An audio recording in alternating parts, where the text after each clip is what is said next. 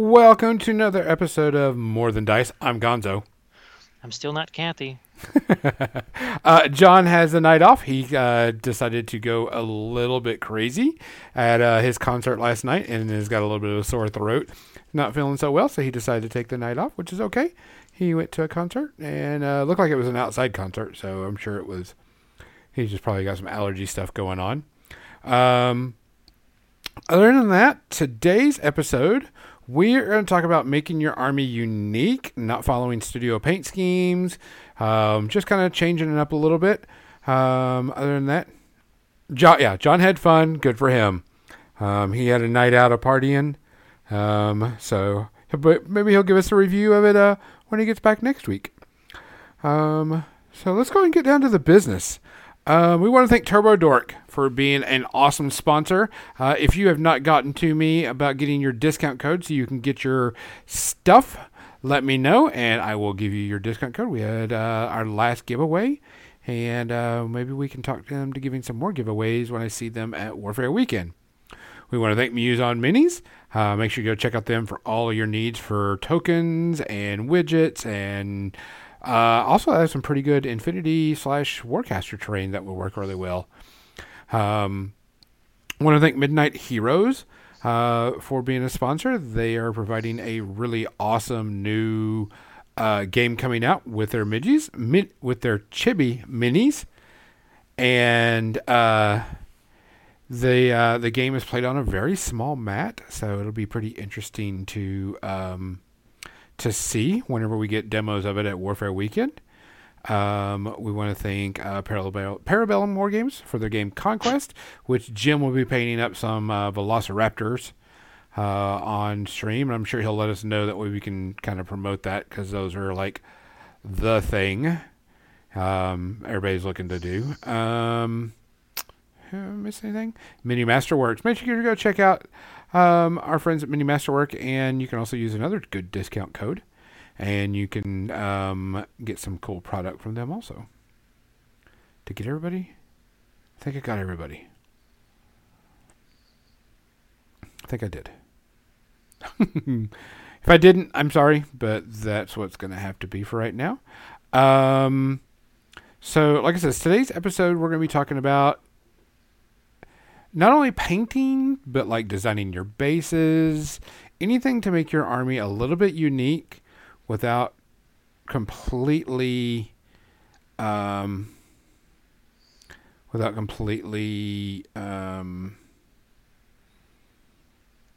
changing how it is. Best way to put it. You know, not following studio schemes, but make it unique to you. Captain Mizzy, you will have to contact Turbo Dork and ask them. I'm sure it's probably online only, but you may be able to convince them to bring it with them to Warfare Weekend instead of emailing it, or not emailing it, sending it through the mail. You could possibly contact them and see if they'll do that.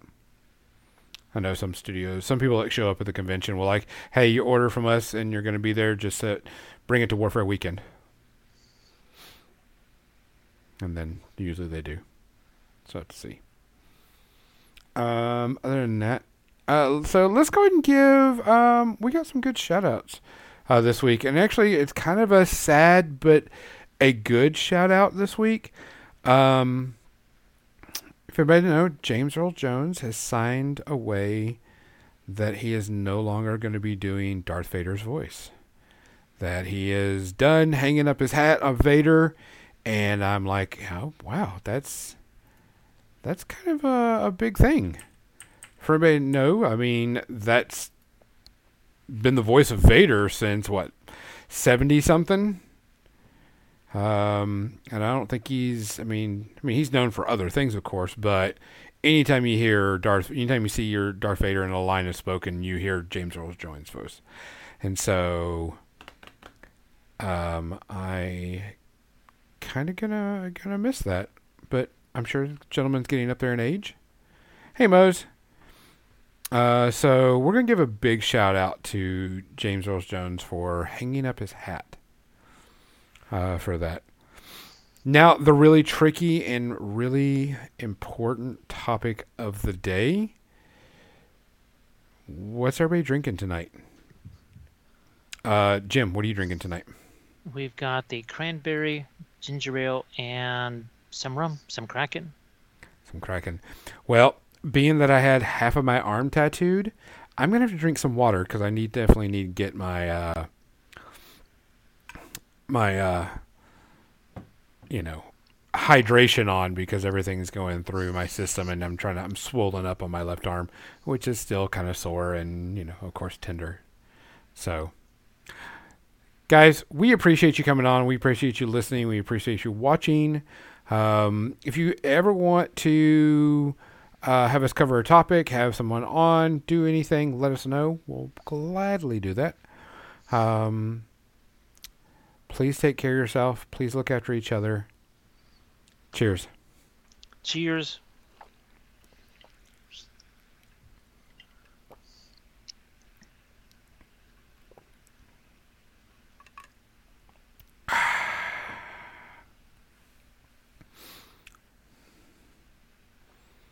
I do not know why the stickers are not working right now. I guess the sticker things are down.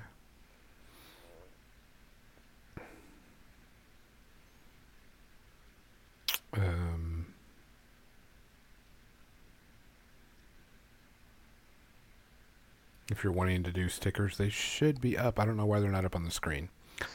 Give me a minute and I'll see if I can figure out why the panel's not working. While you're figuring that out, I'll just kind of start off with the whole how do you make your army different? And I figured I'd start out with this since you were just talking about Turbo Dork. That would be the color shift paints. On the Osiarix and the Lumineth here, I didn't use Turbo Dork paints or color shift. I used interference paints. Basically, that's what those are. I basically used them in their raw form so that I could have a little more control over them. The Turbo Dork paints, you get one that'd be like a green to purple transition. That's what you get. Here I use the individual color, and you can get these in acrylics too. I think even Green Stuff World just sells the interference colors. So essentially they have acrylic versions of these. These are the oil version. There's basically 5 colors. I got 3 of them here, red, blue, green. There's also a violet and a gold. And all they do is they just kind of combine these powders, because that's how all pigments start out as a powder. They just combine them in different amounts, and then that's where your color shifting stuff happens. Here I basically had a little more control over it. You can see as we rotate this guy around, you can see there's some blue there, violet there, it turns to green there. Again, this is sort of a blue to violet transition on the armor. This side has green, transitions into some violet there. The rest of the Osiarch is painted exactly, I think this is from the Dread, whatever the, it's not Warcry, and it's not the other game. I forget what it's called, but otherwise it's pretty much the same as a standard Osiarch. Here, the horse is the same, right? Obviously the basing a little bit different, but I use the interference paints here. So there's a little bit of a shimmering effect. Lumineth kind of should be sort of mystical and magical, and here you can see that sort of shimmers between the purple and the blue and the magenta. And all I had to do was use the interference paints for that. So that's kind of a simple way of painting the miniature, and it just gives it something a little bit different flavor from what you would see on the box art. I guess we'll just use it as kind of a generic term right now, box art. Not that GW has box art. Oh, wait a minute. I don't mean to interrupt you before we get too deep in this, but I wanted to bring up something that happened this week that needed to be talked about GW before we get way too far, and especially when we switch over to the painting cam. So recently, GW has released a new army for 40K.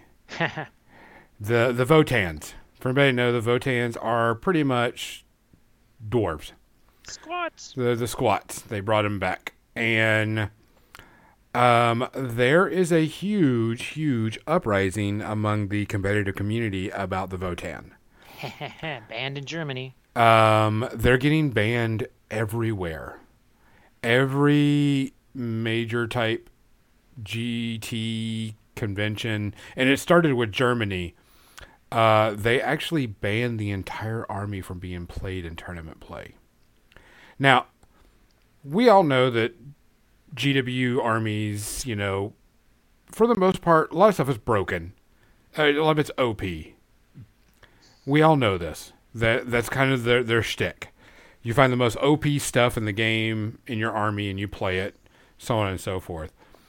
But there are people that have been playing that had the release book and all this other stuff, and of course the embargo on it is now lifted, and so people can talk about it. And this army breaks every single rule.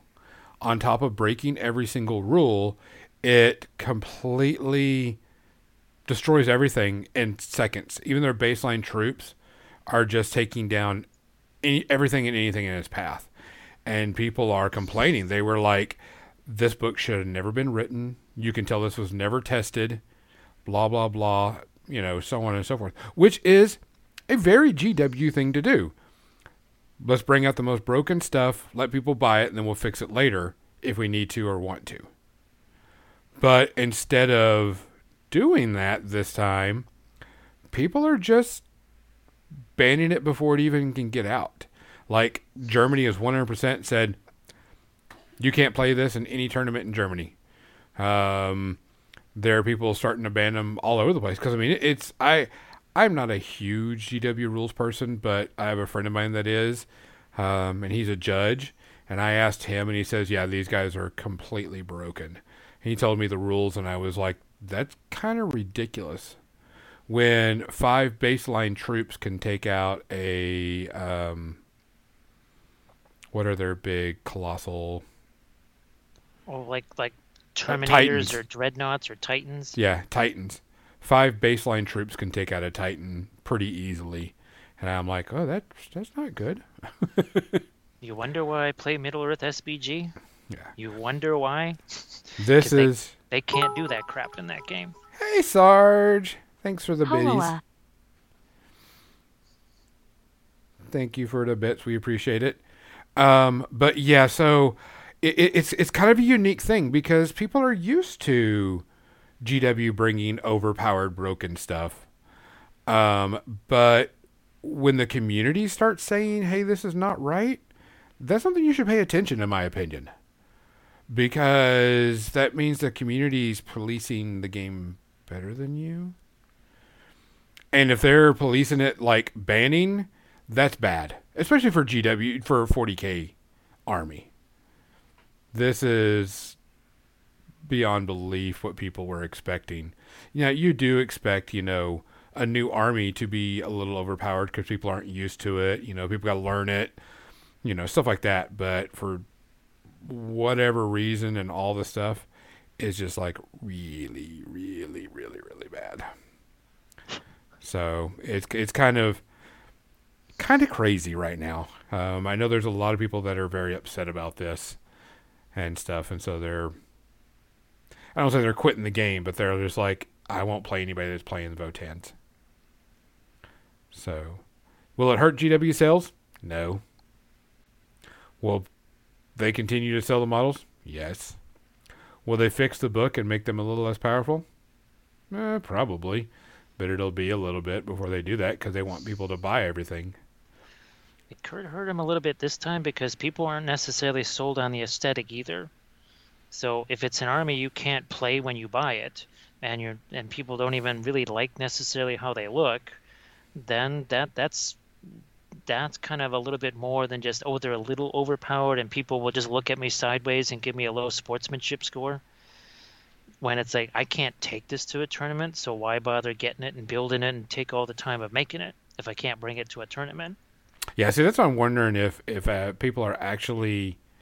Like, people are probably going to buy it anyway and just wait until it gets fixed. Or if people are just going to not buy it and wait till it gets fixed and maybe the models are a little bit cheaper. So it'll be interesting to see how it goes. This is the first time I've ever, really seen I don't want to say boycott, but that's the quickest and easiest way to say it. That they're like, the players are like, whoa, GW, you need to look at this. But, I mean, what's sad is these people's got the brand new book on it, and it's going to be errated pretty quickly. Mo's Magic, you're 100% correct. I was just going there. people are tired of buying a $50 or $60 book and then that book being invalid as soon as they buy it. It's the reason why I'm all for digital. I know people don't like it. They like to have a book and, have a cards or whatever.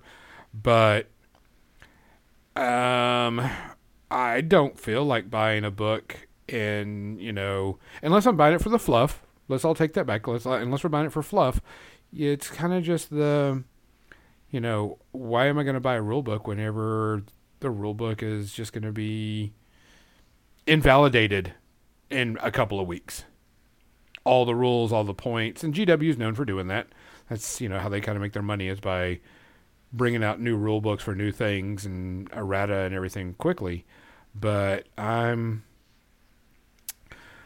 kind of over that now.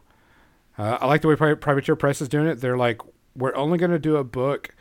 They've only done one book in a long time, and it was the 1,000 Worlds for Warcaster. And it had a huge amount of fluff. The rules, the model rules, and then like a good painting guide, good, stuff like that. But it was a good fluff book, and it came with a Kickstarter, so I wasn't worried about it. Would I have bought this book if it wasn't a Kickstarter? Probably not. But was it a good book? Hell yeah. It's one of the best setting books I've ever seen. So I think people are, finally done with doing that. I mean, you're going to have your diehards that are going to do it anyway. I don't have the money to buy, a $50, $60 book every 4 to 5 months, depending on what's going on. I mean, that's the reason why I like digital. I'm like, oh, they had to change the baseline models and it's updated in the app. Cool. Don't have to worry about it anymore. My army lists are already fixed, or I have to change them because of maybe points value went changed. So, I don't know. It was the first time I've really seen this kind of happen in a while. And I don't know if it was just DW's like, fuck it, or if they were like, we're going to do what we want. We don't care what you want. But a lot of people were very upset about it.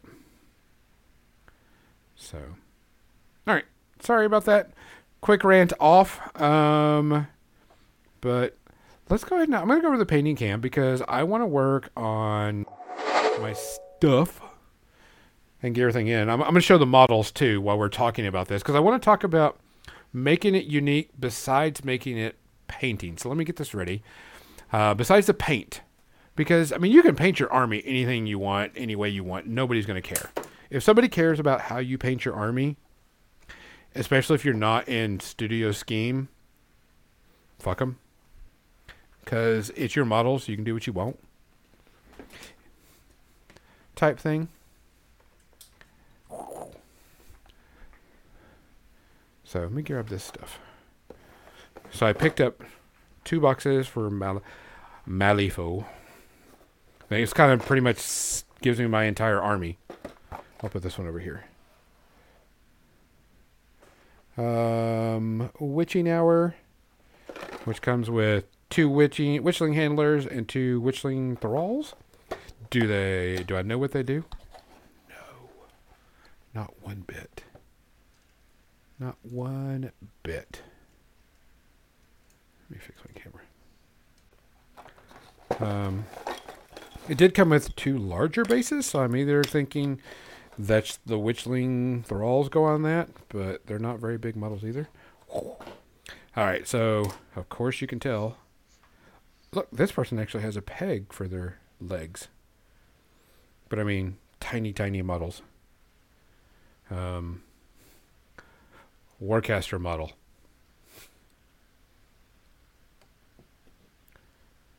MCP model. Comparatively. MCP is a little bit bigger. That's Deadpool, so I mean, whatever. But these are the 2 Witchling handlers.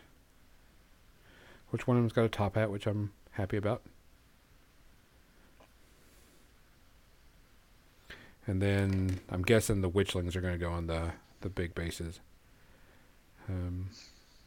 Since see, here's what I'm talking about. The feet, they're not peg toed, they're slatted. So it's kind of weird. And then I got next was Chained Magic, and these are sorcerers. Small bases. And these are just floating spellcasters. Let me get the box art for you.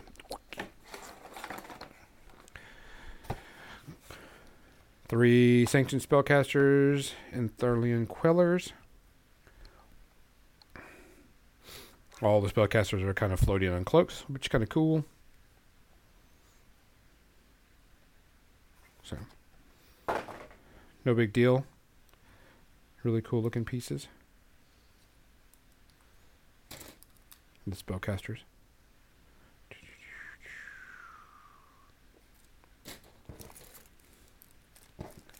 So, put that over there. Put that over there. And so, John always says, I guess you get more bases than you need. And so, I've got a ton of bases. And I'm guessing, like I said, the big ones are for the witchlings. But you got me. So, hey, before we get started, Jim, have you ever used... I'm sure you've used Neatotite, right? Is that the different version of green stuff, or is Yeah. that... I've used it for sculpting. I never use it for things like Texture Wars because it just sticks in there and never comes out again. Unless you want to use olive oil or something like that. So I only use it for sculpting purposes. Well, shit. I have used it for both. And hold on a second.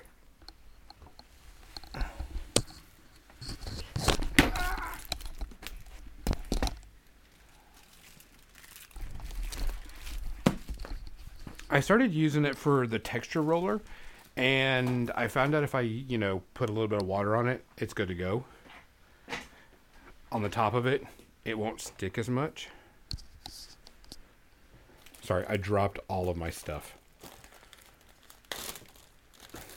So, I'm going to get this ready. I'm going to have to play with it like usual.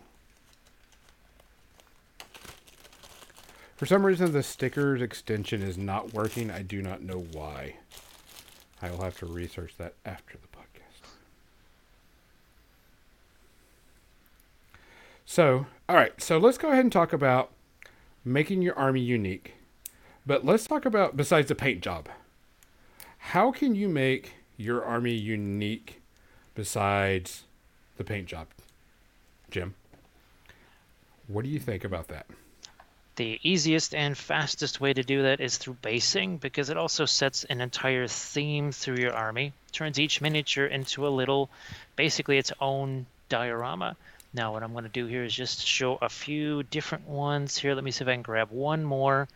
Let me see if this has... No, it doesn't have the imagery I was hoping to see on it, but let's just grab these couple of guys right here. So you have essentially the same exact type of base. It's a piece of cork, piece of Sculpey on top, and there's even a flamey skull. All I did was I just changed the imagery on the base. So it's even the same type of basing. You change the imagery on the base, totally different theme from the exact same type of basing. You also have something like, well, this that I did for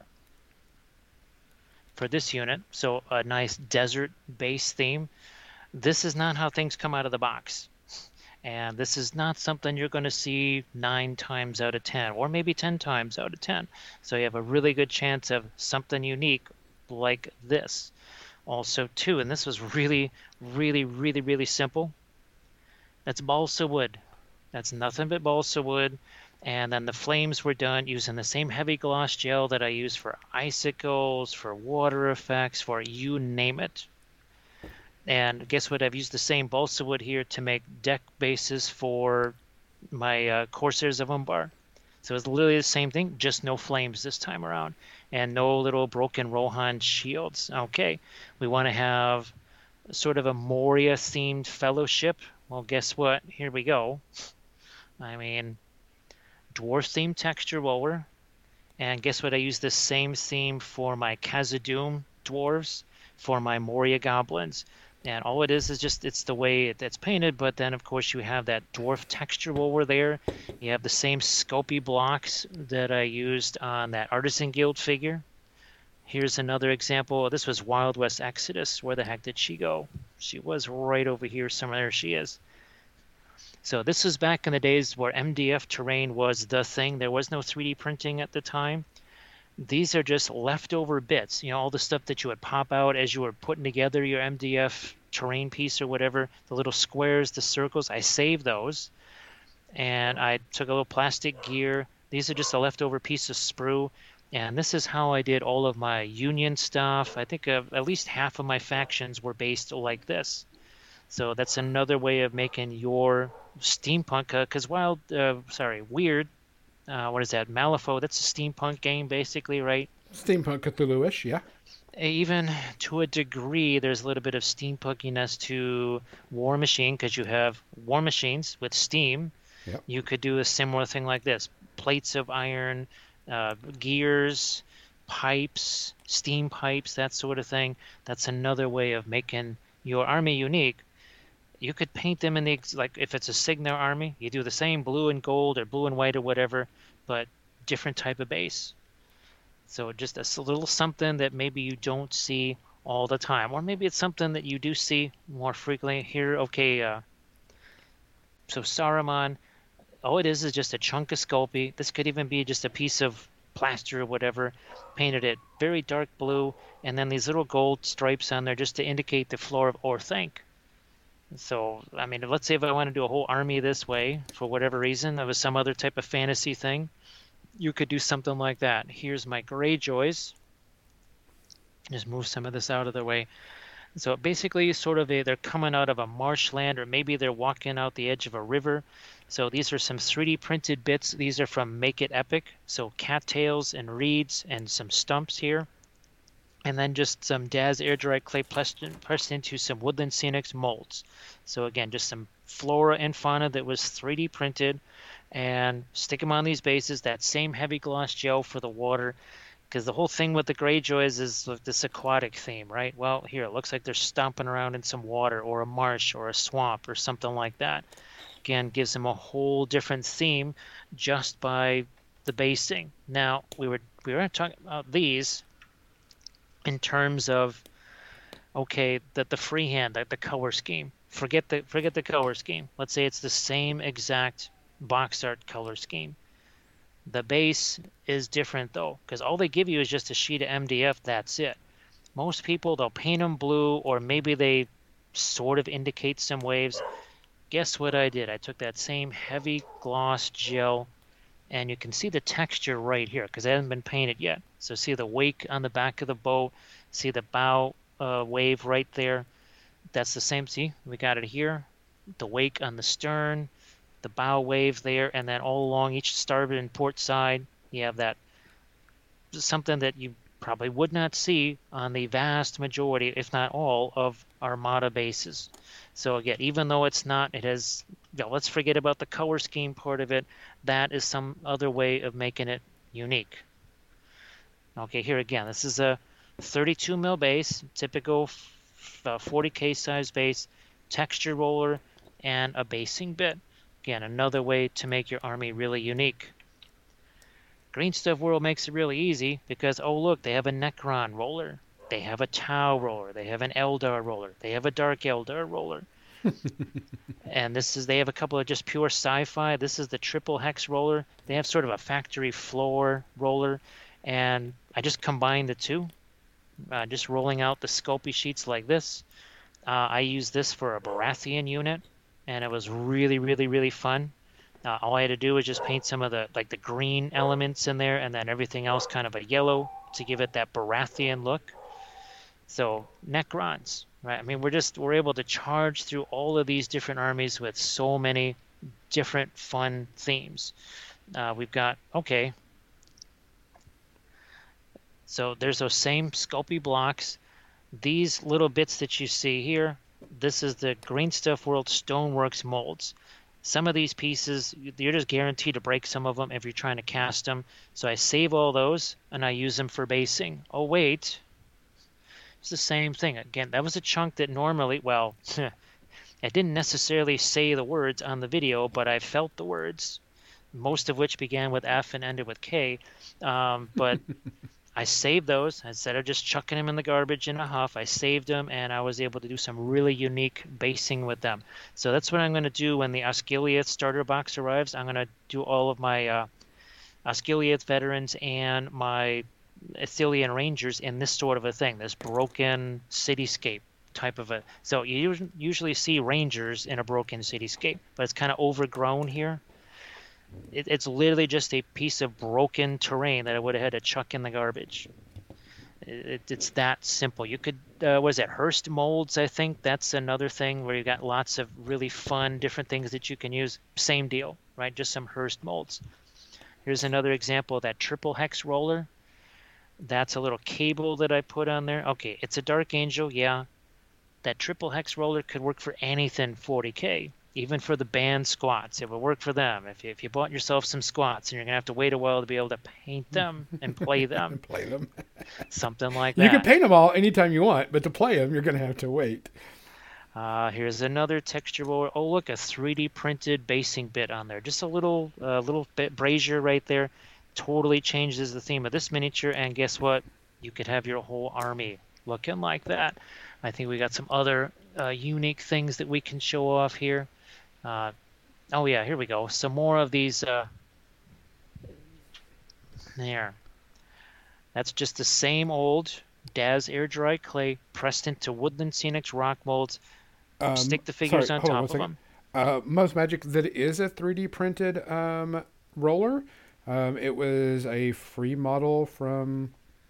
Oh man, I can't remember who it was from, but it was one of their freebies. That they give away every Monday. And they do free rollers a lot, which is pretty good. I mean, this is the size that they want you to print it at, and you're really supposed to make it like large things for like Age of Sigmar and stuff like that. But I'm using it for this, and they really want you to. They did a couple of videos on how to use it. They did one that you could use for textured rollers for buildings, and I'm just like, I did print a smaller one off, but it didn't do so well, so I'm just using a big one. And I'm doing this really rough, broken ground for my army. Sorry. Okay. Here's some more unique bases. There's that Necron roller again. There's this is my entire Tomb King's army was done on this type of base. Guess what? It's just Sculpey on cork. This is even simpler. It's a piece of tree bark or mulch, a couple of GW skulls, and that was a 3D printed shield that just it cracked as it was cured. So I said, all right, I'm going to use that as just a basing bit for the Witch King. Yep. These are some just some resin bits here. These are from Gamer's Grass. They've got Roman theme bits, Greek bits. Green Stuff World has Celtic theme bits. And, oh, here we go. Look at this. So that's actually a resin tree stump there with a face on it. They have a whole set of these things. So you're doing a Wood Elf army or something along that line. I think there's about a dozen or so of these in just one box. Some are bigger, some are smaller. So obviously this would be something either on a large critter or you just stand a hero up on top of it, something like that. And I think I've actually got a few examples of them. And also two, let me show you this. So this doesn't have any paint on it yet. See the little pile of skulls and skeletons right here? It's a texture plate from Green Stuff World. I've done entire, like 2 Song of Ice and Fire armies with these things. Now that's a little bit more of a simple, basic kind of a thing. There's some more Skelly friends there. And oh, look at this. Some more Skelly friends. So these are just resin sheets, crunch times. I think that's what they call them. They have sci-fi stuff. They have general fantasy stuff. They have a steampunk one, which I used for this. So I just added a couple of gears to it. So that was basically a crunch time plate with a steampunk theme, and I just added some of the same plastic gears that I did with, where's our Wild West Exodus lady? The one that you saw earlier with the plastic gears. We can go on forever and ever with all of these different fantastic themes. And again, here's some of these texture rollers. This is one of the newer ones, kind of a vampire theme. That's sort of a more generic type of a theme. And here's that Roman theme. So basically what I did was I eliminated this, and I eliminated the Latin right there, and I just kind of worked my way around it. Used the other stuff that didn't have the Latin. Why did you get rid of the Latin? Because it was for my Nazguls, for Lord of the Rings. What, Nazguls don't know Latin? Only Pig Latin. They only know Pig Latin, not real Latin. So I just wanted to get rid of the ego imagery and all that kind of stuff, so it was very easy to work around that. Obviously, winter theme basing, but with a little bit more than just, oh my gosh, the little piles of white paint that people will throw on their miniatures. It's now, you don't necessarily have to use the crushed glass snow. I love it because it gives you so many more possibilities. But here's some 3D printed trees with icicles hanging on them. We've got simple bulletin board cork, but it really does set a very nice theme for this Night's Watch unit. And it can help with ranking them up too. Let's say you're doing Kings of War, you want to multi-base a unit and basically turn it into a diorama. This is the way to do it, right? With these 3D printed bits, the crushed glass snow. So you can see some parts of it, it's heavier. Some parts of it, it's almost translucent, like it's a little bit more melted. Some parts of it's more like fresh fallen snow, and it's actually up on the trees. Even some parts of the miniatures here. Because guess what? When I walk to the grocery store that's a block and a half away, even if it's just like a 1 or 2 inch snowfall, I'll come in there looking like the abominable snowman. I'm covered in snow. So guess what? Your guys should also, well, maybe have some snow on them too. Let me see. We got some other examples here of some Sculpey basing rollers. So again, the same Sculpey blocks, a couple of Skelly friends there, and another texture roller. Now, sometimes you end up with extra bits when you're doing assembling an army. That is where this comes in. So I had some extra heads, extra torsos, extra swords and shields. And on a lot of my bases I did for this Vampire Count's army, I just put a little Skelly friend down on his base.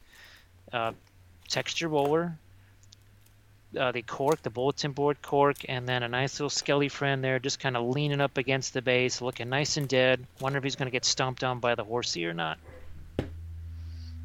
More of the 3D printed basing bits, just some trees. The same trees that I used for the Night's Watch, except no snow on them. You could put leaves on these things, right? You could get some foliage for them if you wanted to be more of a wood elf type of a thing.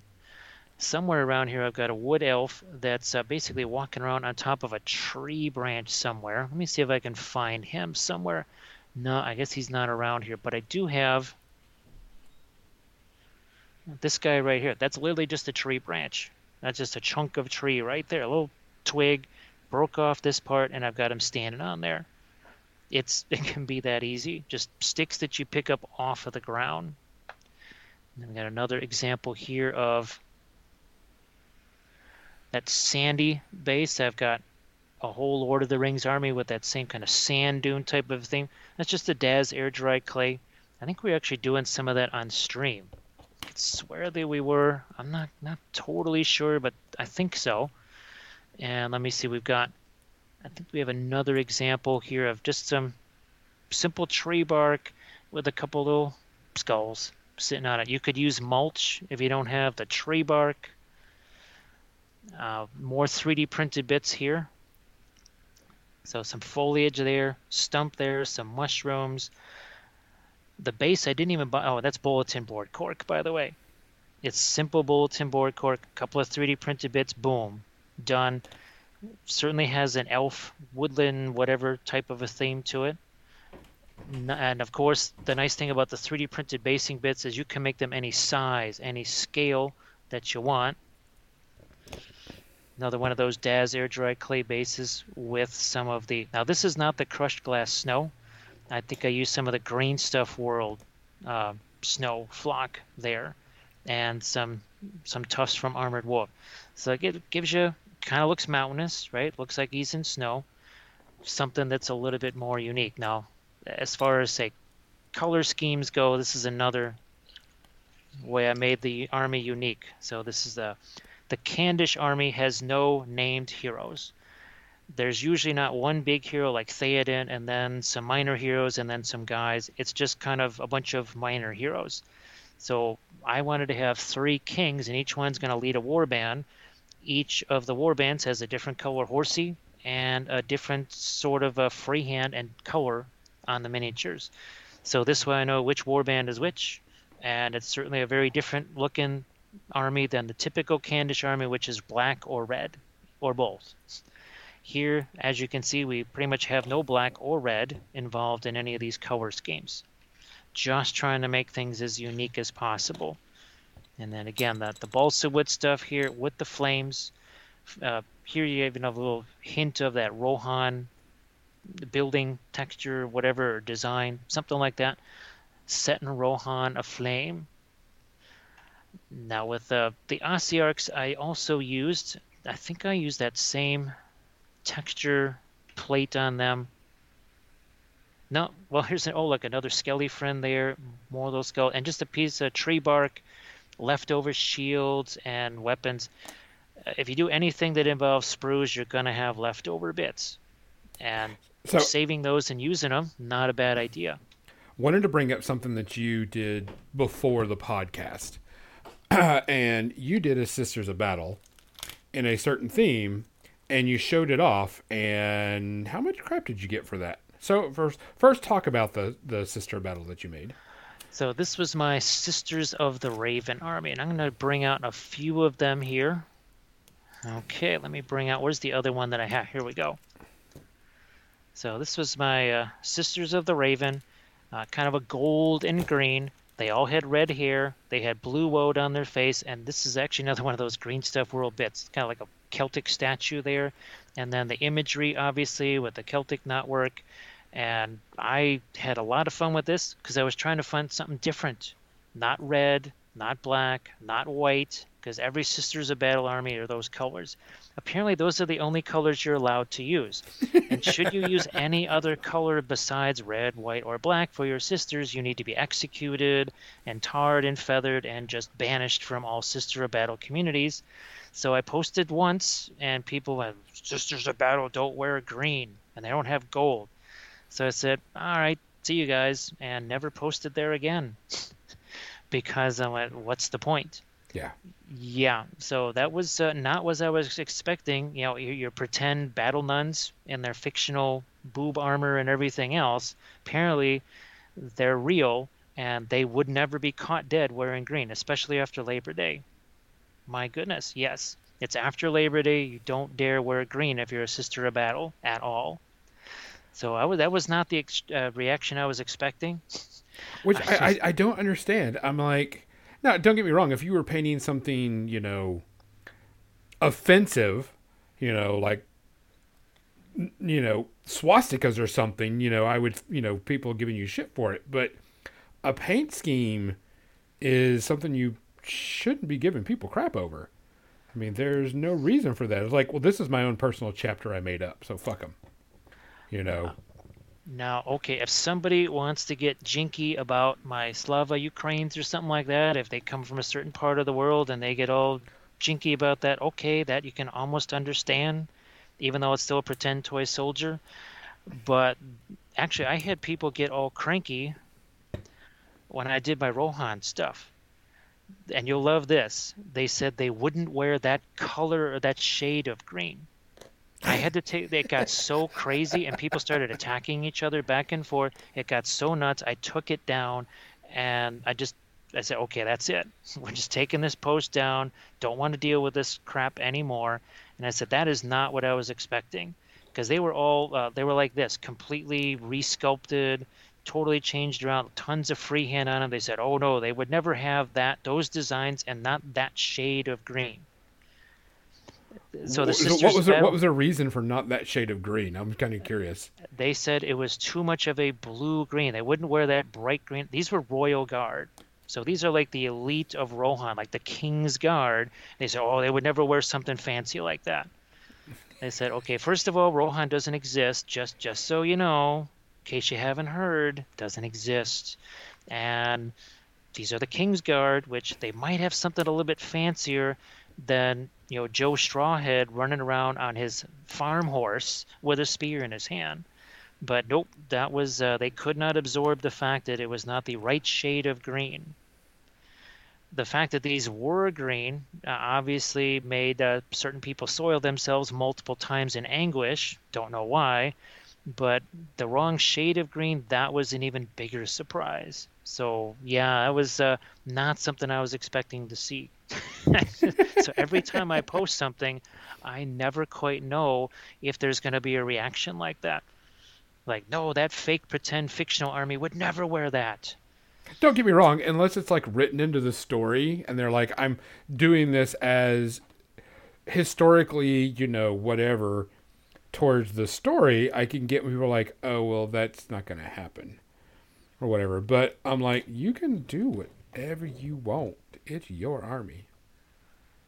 And that was, again, I've had other instances over, well, okay, if you base them a certain way, they'll say, well, that's going to look weird on the table. I said, so you only ever play on one type of table? You never have like a desert mat or a forest mat on a table.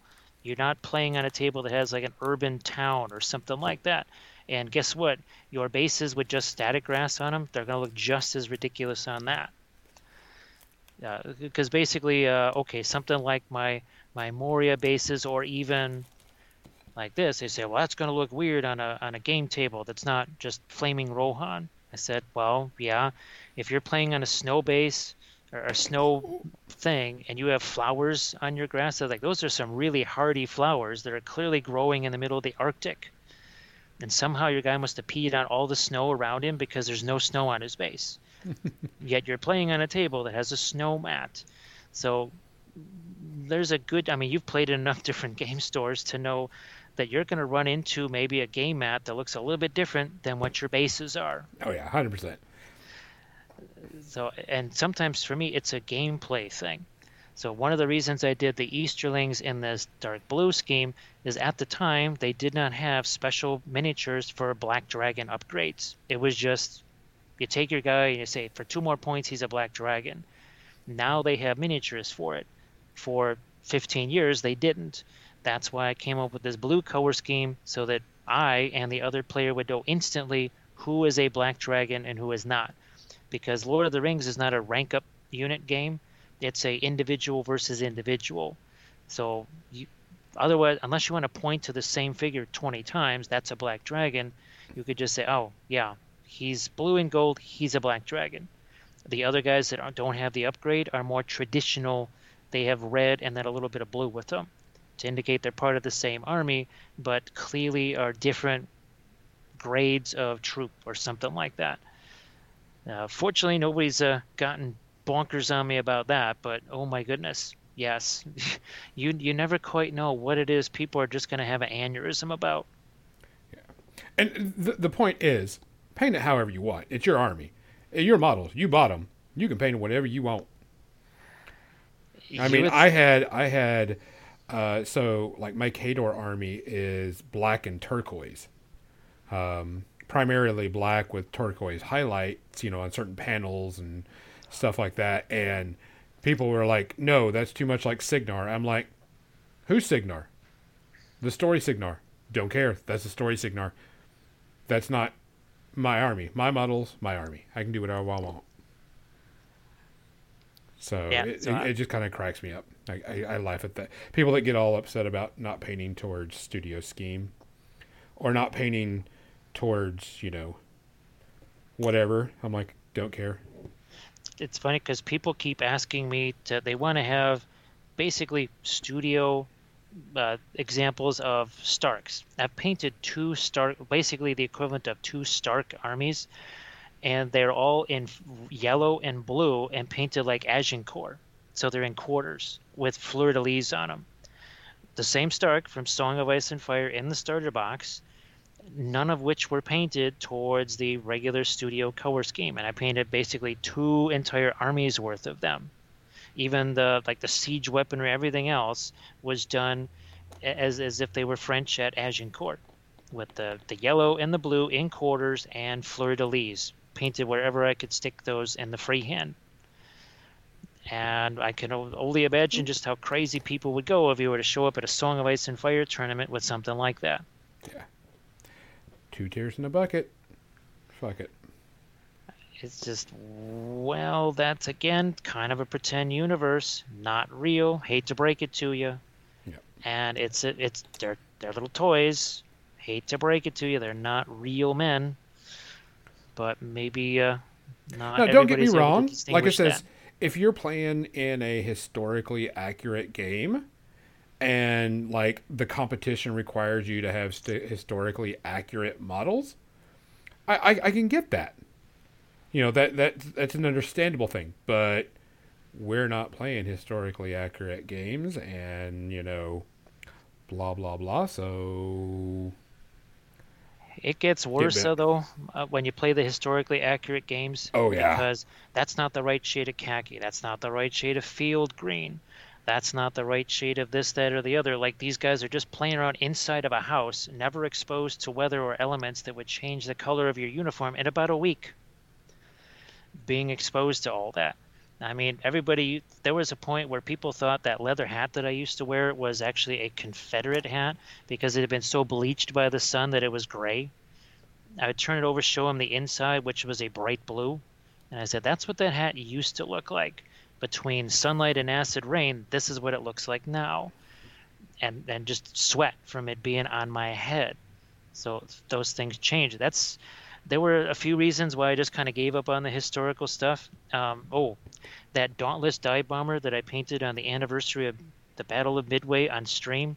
There was somebody that went on into the chat and they were going bonkers that there were parts of it that had a little bit of weathering or dirt on it. They said they would wash those off right away. I'd say, well, then why is it that every picture I see, some of these things look like they just, were in a swamp?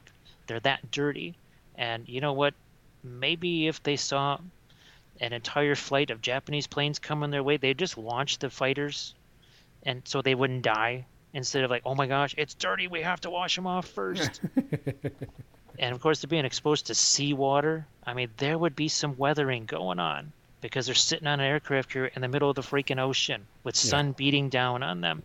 It would change things just a wee bit. There's guys walking on these planes, scraping the paint off of them. So I just kind of had to unfortunately give up on the historicals because it wasn't worth it. It was just too much of a hassle, which was sad, but unfortunately, that's kind of how it was. I kind of expected less of that in the fantasy sci-fi world, but it still happens. Oh yeah, it still happens, and it's stupid. There's too many people that just get. Now, if you're having like a painting competition, like we're doing a painting competition, or someone's doing a painting competition for historically accurate miniatures, I can get people being picky about that. But that's a competition. This is me playing with whatever I want, or if it's whatever, and especially for non-historically accurate stuff. Go fuck yourself. So we kind of went off on a little bit of a rant there on this stuff, but because we're almost out of time for this, looks like we're getting close to our time.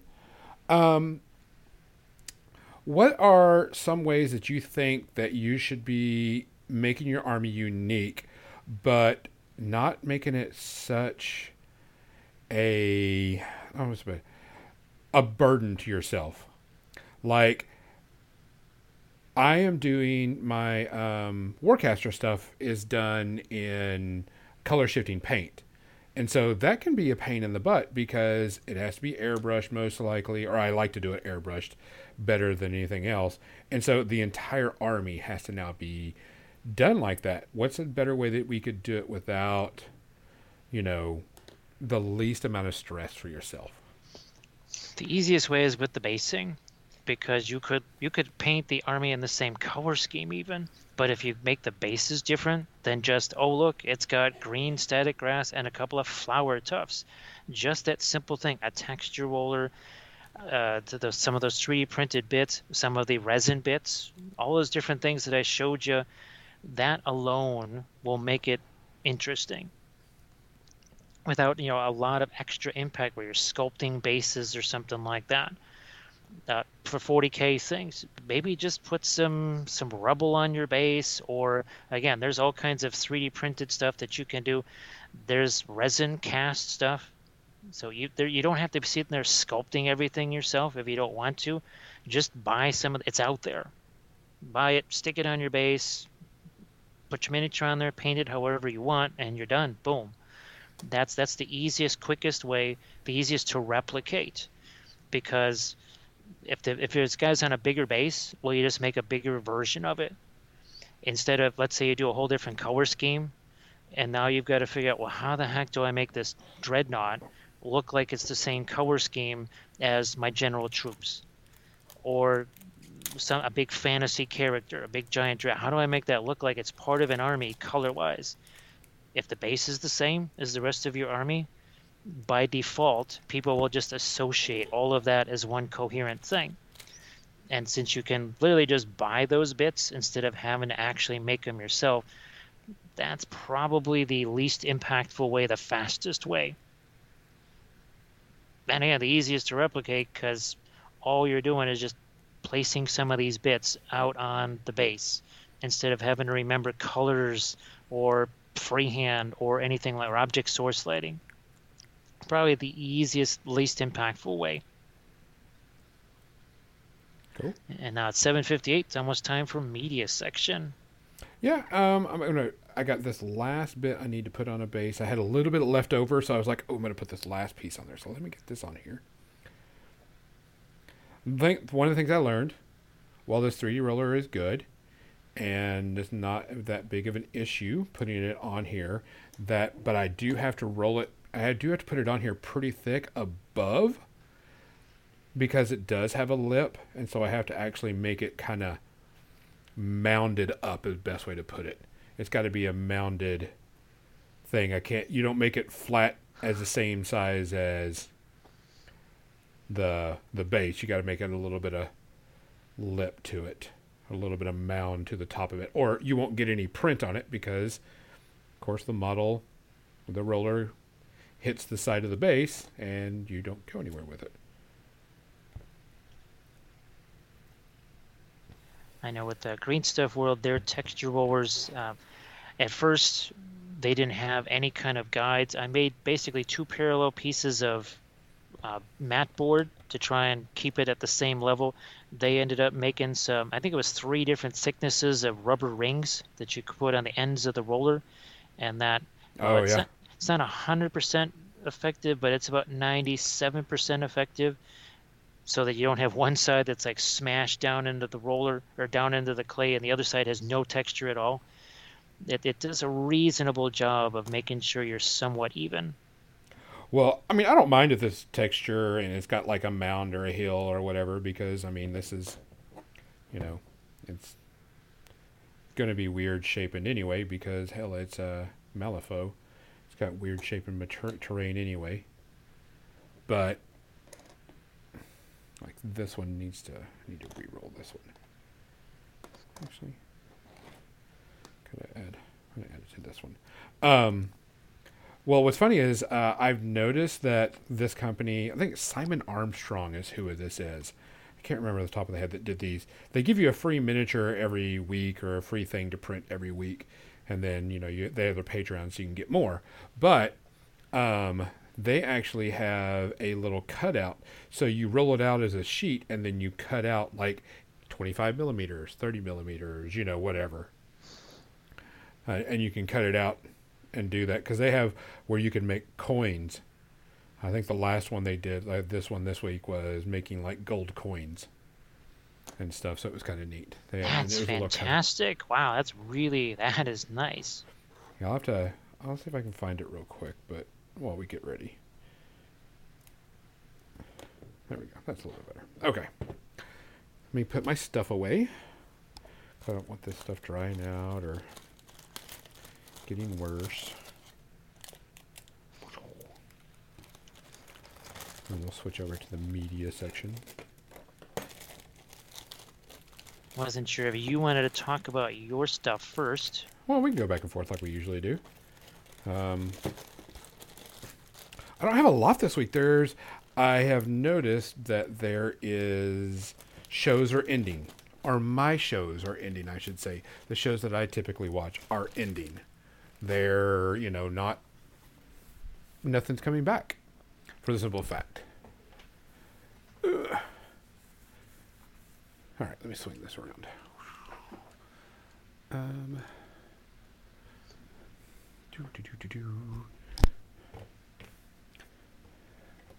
Let me see if I can find that thing real quick. Yeah.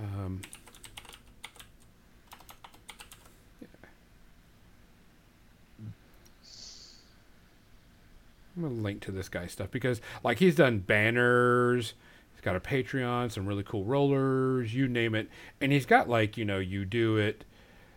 He gives you a free miniature weekly. And then he's got a Patreon where you can buy more stuff.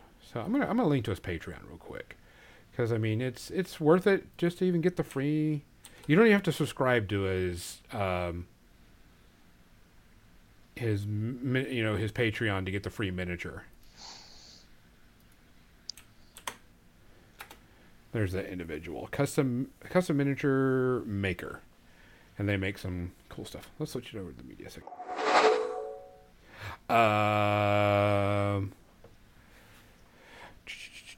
Xander, yes, it did. Okay, so I only have a few. I don't have a lot this week for the simple fact that, like I said, a lot of my shows are very few are starting, and a lot of the movies are gone.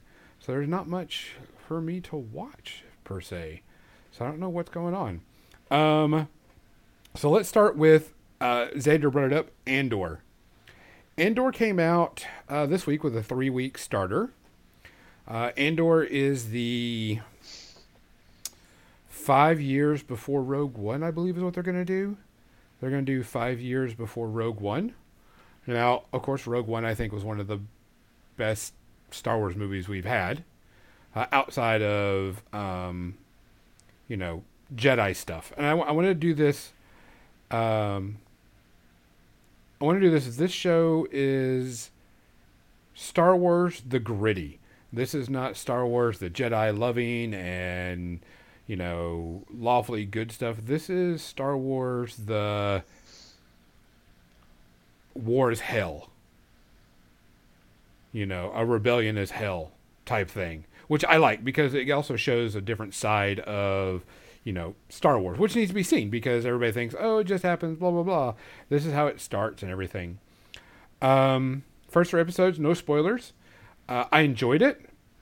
I thought it was good. It is a Star Wars that needs to be seen, like I said. It's a Star Wars that needs to be checked out. People need to realize that, it's not all about Jedis. But about, a group of individuals, going out and taking care of, this evil empire. So, I mean, it was good. What's interesting about this is the actor was saying that while they were filming and you hear the music while they're filming, they actually put the orchestra on set.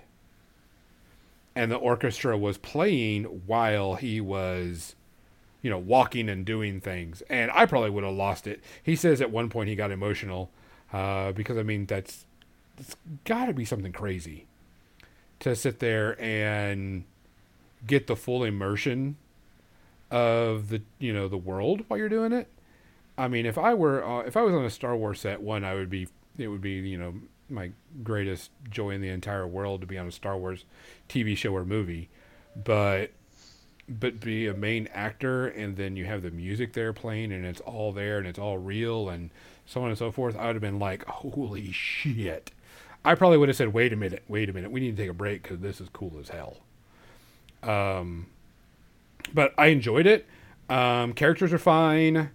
This was a lot of world building and a lot of story building right off the bat in the first three. That's the reason why they brought out all three, because now it's about to ramp up and get kind of crazy, if you would want to say. But I'm enjoying it. I'm looking forward to it. Don't have any issues with it. We're just getting started, so I mean, you really can't say much. But I'm ready to see more. Type thing. Did you get a chance to watch any of it, Jim? No, that's a Disney Plus thing, right? Yeah.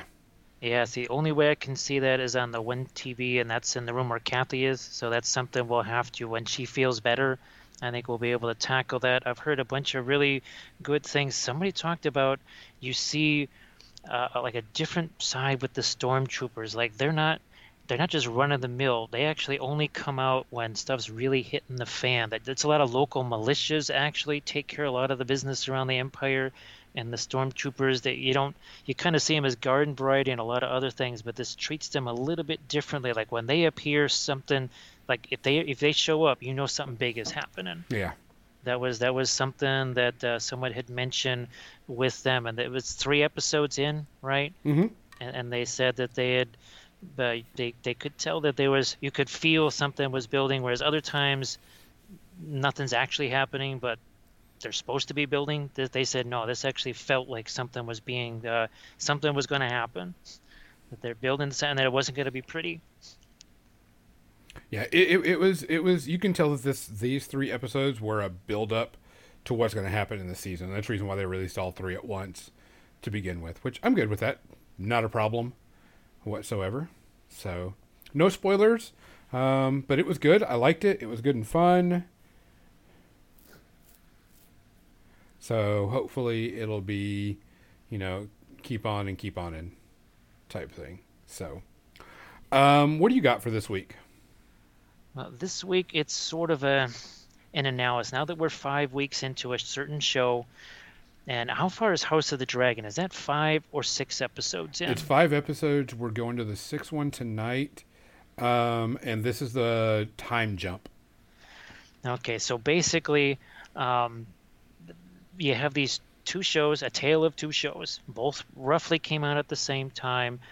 And I'm really glad now that both came out at once, because it's really, really helpful. I think maybe lessons will be learned by seeing what's happened with these 2 shows, because they both, for one reason or another, they face some challenges.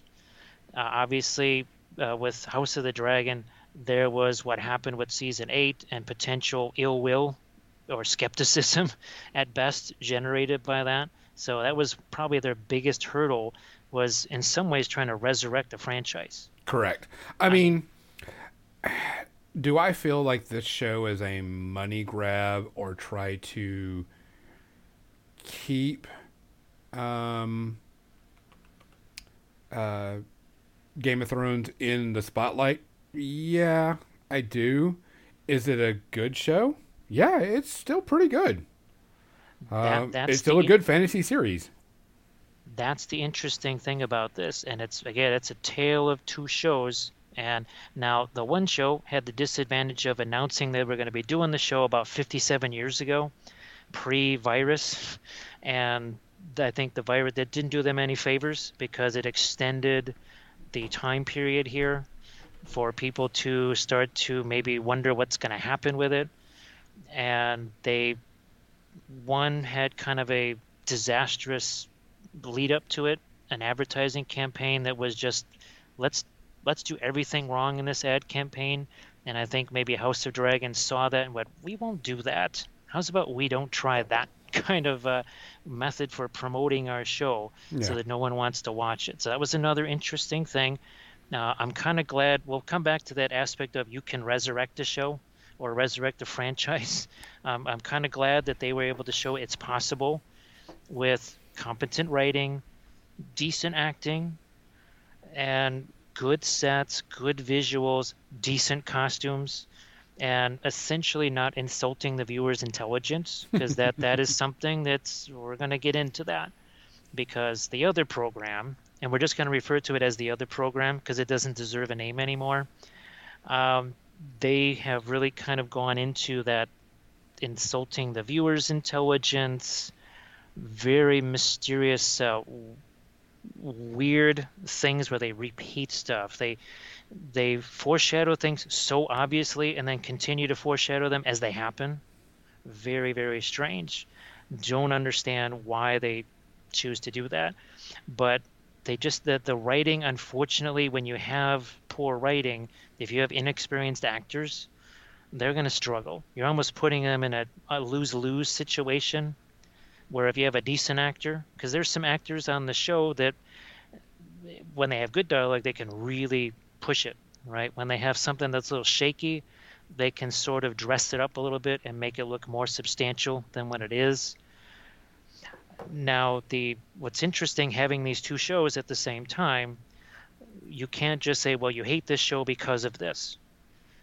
No, when you have two shows that are very similar, one in the Nielsen ratings is gaining viewers, which is unusual midway through a season, and the other one is hemorrhaging viewers faster than a Harfoot Caravan with no wheels.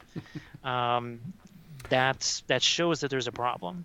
Well, what's funny is I'm watching both of them, and House of Dragon doesn't have me as glued to the TV as much as Rings of Power, because House of Dragon it's to me it's like okay, it's all right in my opinion. Is it bad? No. Is it great? To me, no. And they're about to do a major time jump where most of the characters, are going to become adults, and I think it might be a shock to people. I don't know. If they keep going, good with it. But Rings of Power, now I'm going to say, not this last episode, but the episode before. Of course, no spoilers. This week's episode, I enjoyed. Last week's episode, I didn't enjoy very much. It was very slow, very boring, a lot of more building, and I'm like, we need to start. And it looks like after this episode, the building is over. Then now we're getting into the major story, the major characters, a lot of action, so on and so forth.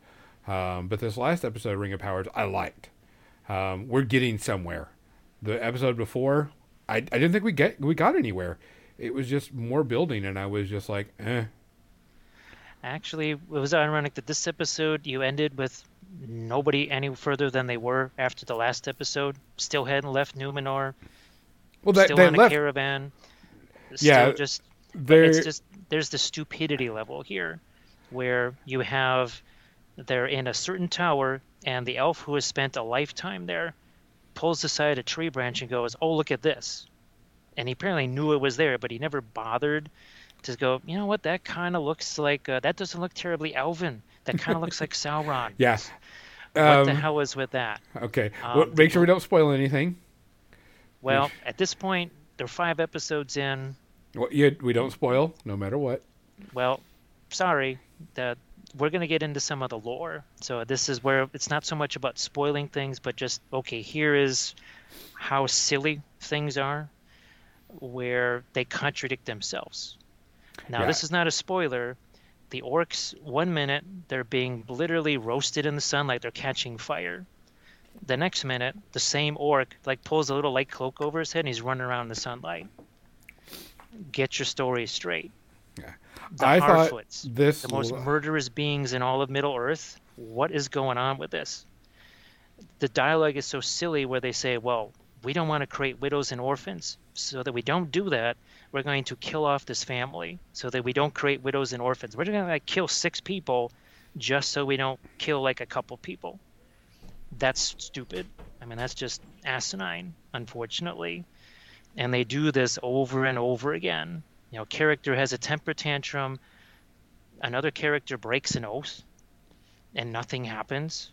You're familiar with the Army of the Dead, right? In The Return of the King? Yep. Those guys broke an oath. And look what happened to them. In this show, not only does somebody break an oath and nothing happens, the other person, he tells the person he broke his oath to him, and the guy's like, oh, all right. What? Well, I mean, that's his best friend, though. So he's like, okay, this is something it doesn't matter. Best friends don't matter in this universe. An oath is your bond. Maybe not in this universe because that was a whole different set of that was an army and a king that did it to a king, and this is between friends because if you This were to is think any about it, personal oath. You are cursed. If you break an oath in this universe, that is the worst thing you can do. maybe this was before that started happening. No, that oath was done around this same era, and in any era, you don't break oaths. It does not happen in this universe. So we can go back to the Lord of the Rings, the movies, and plenty of people broke oaths in the movies. There were no oaths said that were broken in the movies. Wait a minute, Rohan. People didn't answer. When people did it previous, that's breaking an oath, wouldn't it be? They answered the call. But They were before that, practically when they didn't answer the call, no, they they did answer. They were correct. But when in previous years, once they weren't fighting at Helm's Deep, they gathered their yeah, survivors I and think I took think you're them. reading way too much into this, Jim. I really think you're reading way It's too the much into this. insulting look. There's a reason why this show has an audience score of 39 and House of the Dragon has an 85. It's House of Dragon is an because 85 because it's super violent and it's got tons of sex and nudity in it. And like I said, to me, House of Dragon, it's kind of just meh. It's just there. We're about to go where they're going to jump probably 10 years. And the jump is just, I'm like, why? I mean, we don't need a jump like that. You could have kept the same actors and just kept on building the story to get to it. So, are we jumping because there's a better story coming up, or are we jumping because you just felt like it? I mean, because really the characters were just now getting to be interesting, and we lose all the good actresses, but keeping all the actors. I think we lose. I think we lose the two girls because they become adults, but all the men actors are the same. They just age them, so it'll be interesting. I mean, like I says, I'm having fun with Rings of Power. Like I says, I didn't like last week's episode. I thought that one was boring and it was too much. This one I had a good time with it. Didn't have an issue with it. But if it doesn't start ramping up and start doing more, it they've got to, or they're like I said, they're going to lose a lot more than they expect. I mean, we're already guaranteed for a season 2. Don't know if we'll go much further than that, but it's got to start getting to the action, and that's what makes Game of Thrones, House of Dragons, I guess, more popular. It's because it's got a ton of action and a ton of violence, and a ton of things are happening. There's a lot of small things that are happening in Rings of Power, and not a lot of big things like Game of Thrones. unfortunately there's just nothing except, well, you have boats that have a bunch of teenagers on a field trip to Middle Earth. Tell me how you're supposed to fit 100 cavalrymen, 100 horses, somewhere between 85 to 100 crew on those boats. They spent $1 billion on this. You could have just CGI'd some bigger boats. What was really hilarious we'll just call it Haradville. That's what we'll just name it that. They had basically a crowd of about 100 people, and they were listening to a really lame, stupid speech that had no consequence. And as it turns out, almost 100% of the people were just the same three guys, literally just copied and pasted. Okay, Jim, I have a question for you. Why do you continue to watch it if you don't like it so much? Because it's almost over, and I was hoping that it was going to. My hope was that this was going to be a great show, and that I could watch it for years to come. It started out. I said, okay, yeah, the first two, it's slow, maybe things pick up. Then the third one, they almost showed signs that maybe they could kind of go somewhere. The fourth one was, boy, it was you could see potential, but they just weren't doing it. This last one was disastrous. It was catastrophic, and it's kind of the tide turn with this one. And I really hope it doesn't exist after this season. Obviously, it's going to get one more. They could ditch the problems in this one, get some new people on, some more adults in the room, and then you have something better next season. They're just, again, money talks. They can say what they want, but if they're hemorrhaging cash on this, heads will roll, new people will come in, just like House of the Dragon. If they bring in a bunch of new actors and it's a disaster, then those people whose idea it was to change all the actors and suddenly turn what was a semi-popular show into something nobody wants to watch, they'll say, okay, who was the idiot that did this? That's kind of how the industry works, right? If it's not a success, the person who generated the not success will not be around the next time. And it was my hope that this would get better. And I was watching it, and then all of a sudden I was like, oh my gosh. Instead of maybe doing something with some of these characters, they had potential, right? The Southlands, there was so many interesting things they could have done, and they sort of set fire to the good stuff they could have done and emphasized the meaningless stuff, just like little Easter egg type things. And it was disappointing, and that's kind of the general word. As I talked to other people about this was the episode where they said, okay, that's enough. They just lost me. That was the thing. And it's not just a lore type of thing. It's just from the show standpoint, where they said they're treating me like I'm 10 years old.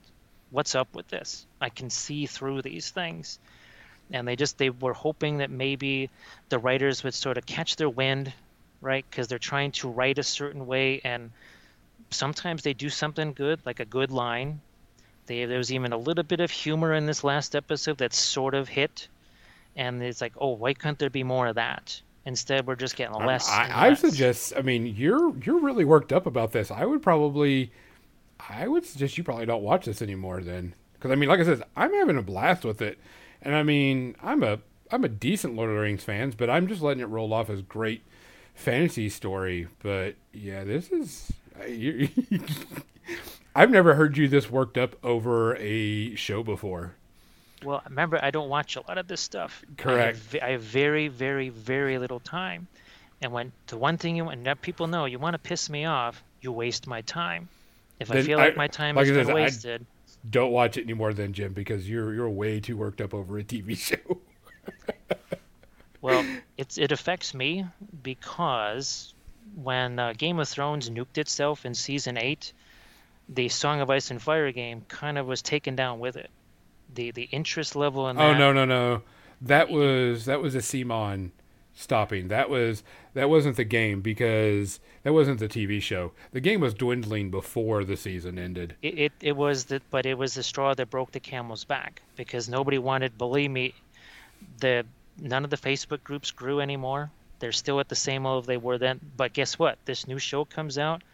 What are people in my chat asking me about? They're not asking me about Lord of the Rings. They're asking me about Song of Ice and Fire stuff. So it matters. It does matter in people's minds. I mean, I have to be aware of these trends, because otherwise I'd be in trouble. And the trend is, it's flipped. No Prairie was like, what is that? Song of Ice and what? What are those miniatures? And then, because nobody in the last 2 streams has asked me anything about that show. What they're asking now is about Song of Ice and Fire miniatures. Hey, did you get the new Martells? There was new stuff still coming out then. It was they just sent you a bunch of new stuff too, so you could concentrate on those. But there was new stuff coming out even, as season 8 was kind of imploding. But people got so disappointed at the show that it just kind of had a dampening effect, and that's what I'm worried here, that we're just having this big resurgence in the Lord of the Rings game. And if this goes south, which it can, and it kind of is. If you're allowing a TV show to diminish your gameplay, then that's a you problem, because that is ridiculous to let a TV show stop you from playing a game. Don't get me wrong. If it was, they did Nazi imagery type thing in their TV show and they promoted it, that's a whole different story. But if this is a TV show that did a bad episode, then you should probably be looking at, not watching it and just either play the game and ignore it, or, just stop watching the game. Existing players watching the movies. Existing players like us, we don't care. Doesn't make any difference to me. But you're trying to get new people. You know how it is growing a community. Just like, obviously Privateer Press is trying to kind of regrow their community after some issues. and that can take some time, and you need every sort of positive thing in your favor, right, to make that community building happen. If especially if there's a you're like at a very sensitive point. I mean, GW, they put a lot of scratch into making some new Lord of the Rings stuff to draw in new folks. It's clearly designed not really towards the old timers, but it's really geared towards the new guys. Need to be pushing the game and not the movies, or the TV show, I should say, not the movies. Pushing the game and not worrying about it. Like, oh, well, did you watch the TV show? No, not really. I'm not into it. I like the game because the game's fun. Again, we're talking about a general audience here, not you and I who are like, we don't really care. If we like something, we like something. Yep. But the general audience, they can be, well, just like 40K stuff, right? They're trying to give it more of almost an anime or Gundam type look to it because they're trying to draw in that crowd, which is, for some of the old timers, I guess, is kind of for schmizzling them a little bit. Doesn't matter to me because it's not really a system I do a lot with, and it wouldn't affect me and the armies that I would be interested in. But there's been people not super happy with the new aesthetic, and they kind of feel like they're trying to draw in a new audience with it, and it's sort of the old audience is kind of somehow getting aware of that a little bit. Let's see. There was some. What did I watch this week? I watched. Oh, the new She-Hulk episode came out. And there was actually no stinger after the credits this time, which I was kind of disappointed in. This episode was more about Jen than about She-Hulk. Kind of, it was an okay episode. Not much happened in it. It was okay. A lot of my other shows are gone off the air. Primal is done, so we won't see any more episodes of that. Harley Quinn did get renewed for a new season, which I'm glad for, which I was afraid of because of the merger becoming with HBO and their animation studio. Yeah, Primal was amazing. That last episode was brutal. I enjoyed the hell out of Primal Mo's, and it was interesting, but so amazing you couldn't spell it. I know, but really there hasn't been much. I know that some shows are coming back, some new seasons of stuff are coming back, but not enough and not quick enough. Like I'm actually trying to find shows to watch. Oh, the Great British Baking Show, but that's only on Fridays. That came back, so we're like in this weird time frame where there's like one or two shows that are on the air that I'm watching, and that's it. So I'm gonna be probably doing some more streaming because there's not enough TV shows for me to do stuff. And then I've got to paint some miniatures, so I've got to get some of that things going. So I don't know. I'm just gonna have to try to figure out. It's the new season time. Certain things are coming up, and a lot of shows I watch are gone, which is the interesting part. And there's not really much anything coming out. Like I said, I have Andor, Lord of the Rings, Dragons, House of Dragons, and that's pretty much about it. But of course, that's not binge watchable, so it's just there. Wellington Paranormal? I don't know that. I'll have to look it up, Mo. Don't know it. I will see what that is. Because actually, and if you're friends with me on Facebook, I just put a post on there that I'm looking for new audiobooks to listen to. Because I am needing some good audiobooks. And I need complete series of audios. So if you tell me Wheel of Time, I will punch you. You tell me something that doesn't have all the books in it, I will punch you. If you tell me something that is extremely popular and everybody's heard of, I'll punch you. It has to be high fantasy. That's the only thing I'm into right now. I've never got into Dresden as much. So if you're on my Facebook page and everything, I did make a post. And if not, you can send it through More Than Dice and send me your recommendations.